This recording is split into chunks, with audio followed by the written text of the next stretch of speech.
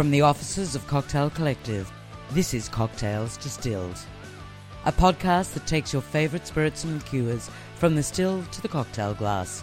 In each episode, we talk to distillers and creators about particular expressions that their brand have released, what they are, why they were created, and in what cocktails they can be used. Are you ready to understand what's in your glass, or perhaps should be? Welcome to Cocktails Distilled.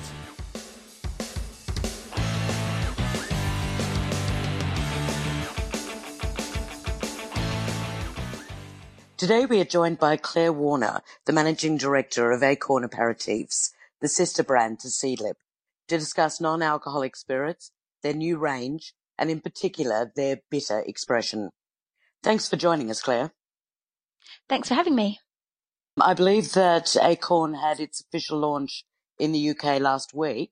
Tell us a little bit more about Acorn.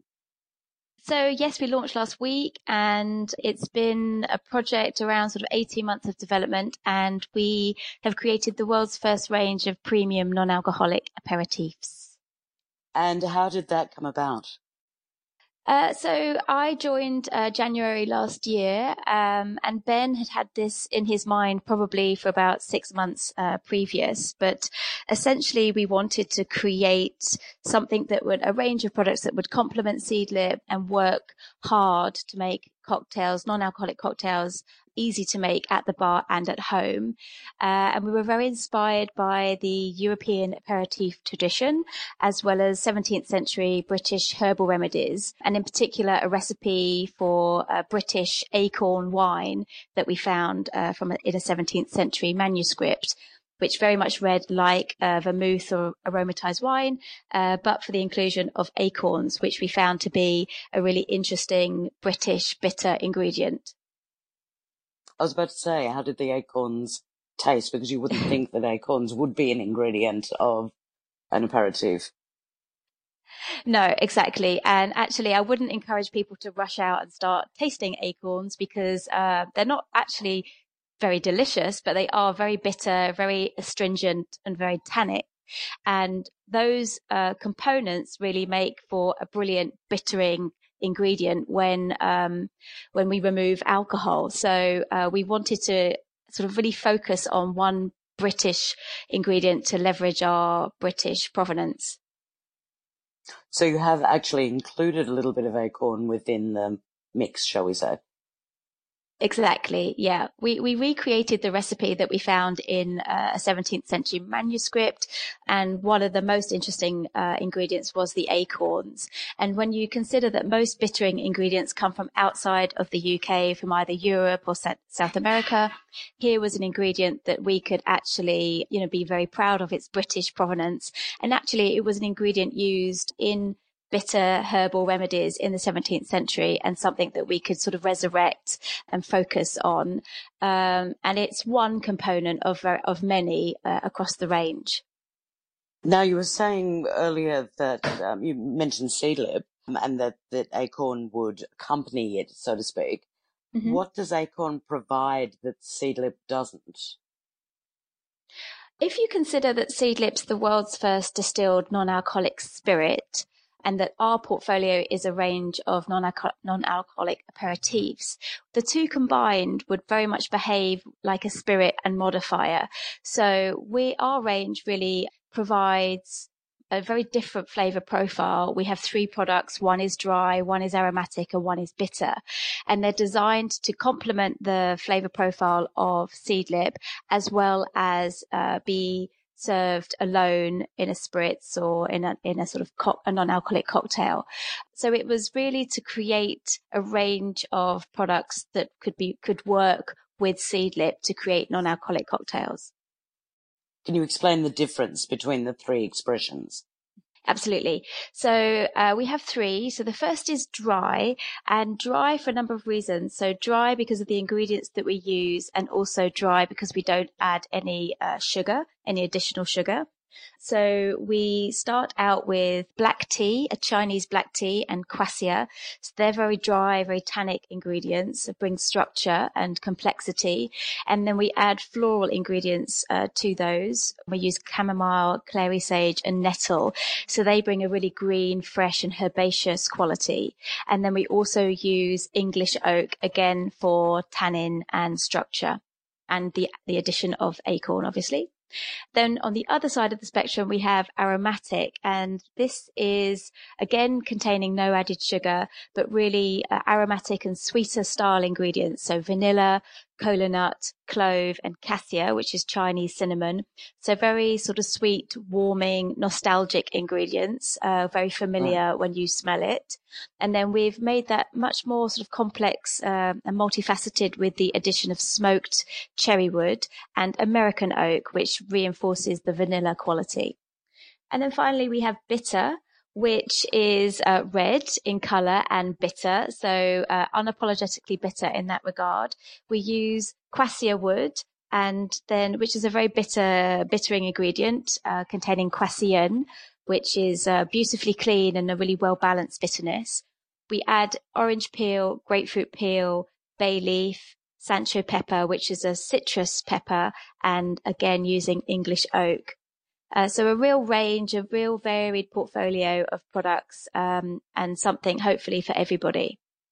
Now, how did you decide on the particular botanicals that went into each of these? Great question. We were really, we tasted hundreds and hundreds of recipes, and we were very much inspired by the European aperitif tradition. So we wanted to give a nod to French vermouth, Italian Amari, and so looking to those styles of products, but reimagining them in our own way. So the introduction of Sancho pepper, for instance, is a great way of reinforcing citrus while not adding more citrus. And so we just wanted to reference European aperitifs, but introduce ingredients that were used in an unexpected way. Also, we needed to sort of very much consider that we're not working with alcohol. So using ingredients to bring structure, complexity, depth, length, body, all of those considerations were made when we were choosing those ingredients. Now, you talk about the European aperitif tradition. How well are countries like the US or like Australia that don't have that tradition, how well are they going to understand what Acorn is all about? I think we all understand that moment where the day finishes and the evening begins, and that moment, sort of that twilight zone, that aperitif moment where we might want to have a drink before dinner, wetting the palate, as it were. And while we might not necessarily have the similar tradition as they do in Europe, we're very much familiar with the notion of having a drink before dinner. And that's where aperitifs come into their own. And that's really what we wanted to create, something that would enable our consumers at home or people or customers out in bars to have a spritz or a cocktail before dinner that doesn't necessarily contain alcohol. So the European aperitif tradition is very much a European thing, but we're all very much aware of that lovely time of day when it's, the interaction between day and night, and when we have something before dinner, before we eat. So it is really more about friendship and hanging out more than obviously drinking. Absolutely. It's about the occasion. It's about conviviality. It's about that moment of signing off the day and then beginning the evening. And I think what's beautiful about an aperitif is that it's a transitional drink. It draws a line under your day and sets you up for the evening to come. And it also, an aperitif should, at its very core, prepare you for food. And, preparing you for food, preparing you to enjoy the evening with your friends, putting the day to bed and setting you up for a great evening ahead. So it's about sharing, conviviality, and that sort of transitional moment, which is actually why we have butterflies and moths on our label, because they are sort of symbolic of when the day ends and the night begins, and that moment when the butterflies go to sleep and the moths emerge. There's something quite transformational about that moment of the day. Oh, that's a lovely idea, actually. Now let's talk more about the bitter specifically. How would you describe the taste? It's red and it's bitter. So automatically, there's some signaling there in terms of what to expect. We really were inspired by the beautiful amari that you find in Italy. So those bitter citrus liqueurs, and we wanted to create something that referenced that, but in a very sort of unique way. And so using the quassia wood, which is a very clean, well-balanced bitterness, and then using lots and lots of citrus. So in our minds, this is a complex bitter citrus. So the orange peel, the grapefruit peel, and then that Sancho pepper ingredient, which enables us to lift the citrus ingredients and bring greater complexity, greater depth without the citrus becoming too confected. We also use a touch of bay leaf, which for me works beautifully with citrus and almost adds a sort of earthy element to it. So again, stopping the citrus becoming too confected, too juicy. There's lots and lots of complexity here, and it is the most complex of all three, and also the most sort of intense. And for that reason, we do recommend that it's served slightly diluted over ice or splashed with sparkling water. Is there anything within existing aperitifs that is similar in taste? I haven't tasted them all, and there are hundreds, but from what I have tasted, I would say that Acorn Bitter is its own thing, and it is very distinctive. And I think that there's a number of reasons. Firstly, the whole range is based on English sparkling wine Verjus. So that base for us brings a real sort of distinctive characteristic. And then we are layering our ingredients onto Verjus, and that has not been done before. That's something that we have not seen previously. And so there's very much a sort of unique take on Italian Amaro, but we've done it in our own unique way using English sparkling wine Verjus and then all this sort of abundance of ingredients. If people are experimenting with it at home, what sort of flavours or other ingredients can they add to it to make a really good drink? Look, we want to keep it super simple. So the best way to enjoy Acorn at home is in a spritz. So lots of ice in a wine glass and then topped up with either sparkling water, or if you prefer something a little bit sweeter, then we recommend tonic. So keeping it really, really simple. And as I said, combining the acorns work also. So you can combine bitter and aromatic with a splash of soda to create a non-alcoholic version of the Americano. So there's lots of versatility in the range. But if you want to keep it very simple, then just add some sparkling water or tonic. I know that Seedlip came out with a book with various recipes shortly after the Seedlip range was released. Is that something you guys are thinking of with Acorn? If there's an opportunity, then absolutely we'd explore that. It's not something that we're currently speaking about. We've only launched the last 2 weeks, but absolutely, because our ambition is really to make great non-alcoholic drinks easy and simple for people wherever they might be, whether that's in a bar or at home. And the wonderful thing that the Seedlip cocktail book has done is really inspire bartenders all over the world to get creative with non-alcoholic. And therefore that knock-on effect is that people who are now going into bars ordering non-alcoholic cocktails are given something that's adult and sophisticated and, not a fruity juvenile mocktail. So if we can help drive that message through books or education or however that might be, then that's ultimately what we want to do. So in a way, you're seeing Acorn, presumably with Seedlip, really making quite a cultural change. We hope so. We say that, Acorn is there to help create more options, more choice. It's there as a range of products to mix with Seedlip to again create more choice, more cocktails for bartenders or more options for people to have at home. And ultimately what we really hope to see is that there is a real blurring of the boundaries between drinking and not drinking. And that can only happen if we have more choice and more great options. And I think what we would like to ultimately see is, in the same way that veganism or vegetarianism has become mainstream, that not drinking is not something we talk about anymore, because there's so many wonderful, complex options available to us. And it's seen as a lifestyle choice as opposed to something that's unusual.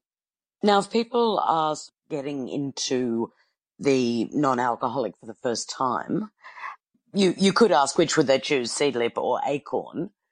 But as you've been talking about the fact that they really do almost go hand in hand, or can go hand in hand, how would you recommend they perhaps approach it? That's a great question. And I think ultimately it's about the occasion. It's about what you want these products to do for you. Seedlip, being the world's first distilled non-alcoholic spirit, behaves like a spirit. So if you're looking for a cocktail option or sort of spirit mixer option, then that's a great introduction into the world of non-alcoholic. And let's not forget that, Seedlip has pioneered the non-alcoholic category. So for a lot of people, that has been their first sort of introduction into non-alcoholic. And I think if you're looking to enjoy an aperitif, but you don't want to have the alcohol, then Acorn is absolutely your go-to product. But we would ultimately hope that the people who are looking to get into non-alcoholic, that they come to our brands, because they do offer this beautiful array of options. Seedlip is not just a standalone brand. There's 3 products in that range: Spice, Garden, and Grove. So it's something really for everyone there. And our portfolio with the 3 also working to complement Seedlip. So something for everybody, we hope, but ultimately many, many options for people to get excited about non-alcoholic drinks. Should they be looking at them as and comparing them to the alcohol versions of things, or should they be looking at both Seedlip and Acorn as their own individual entities? Things.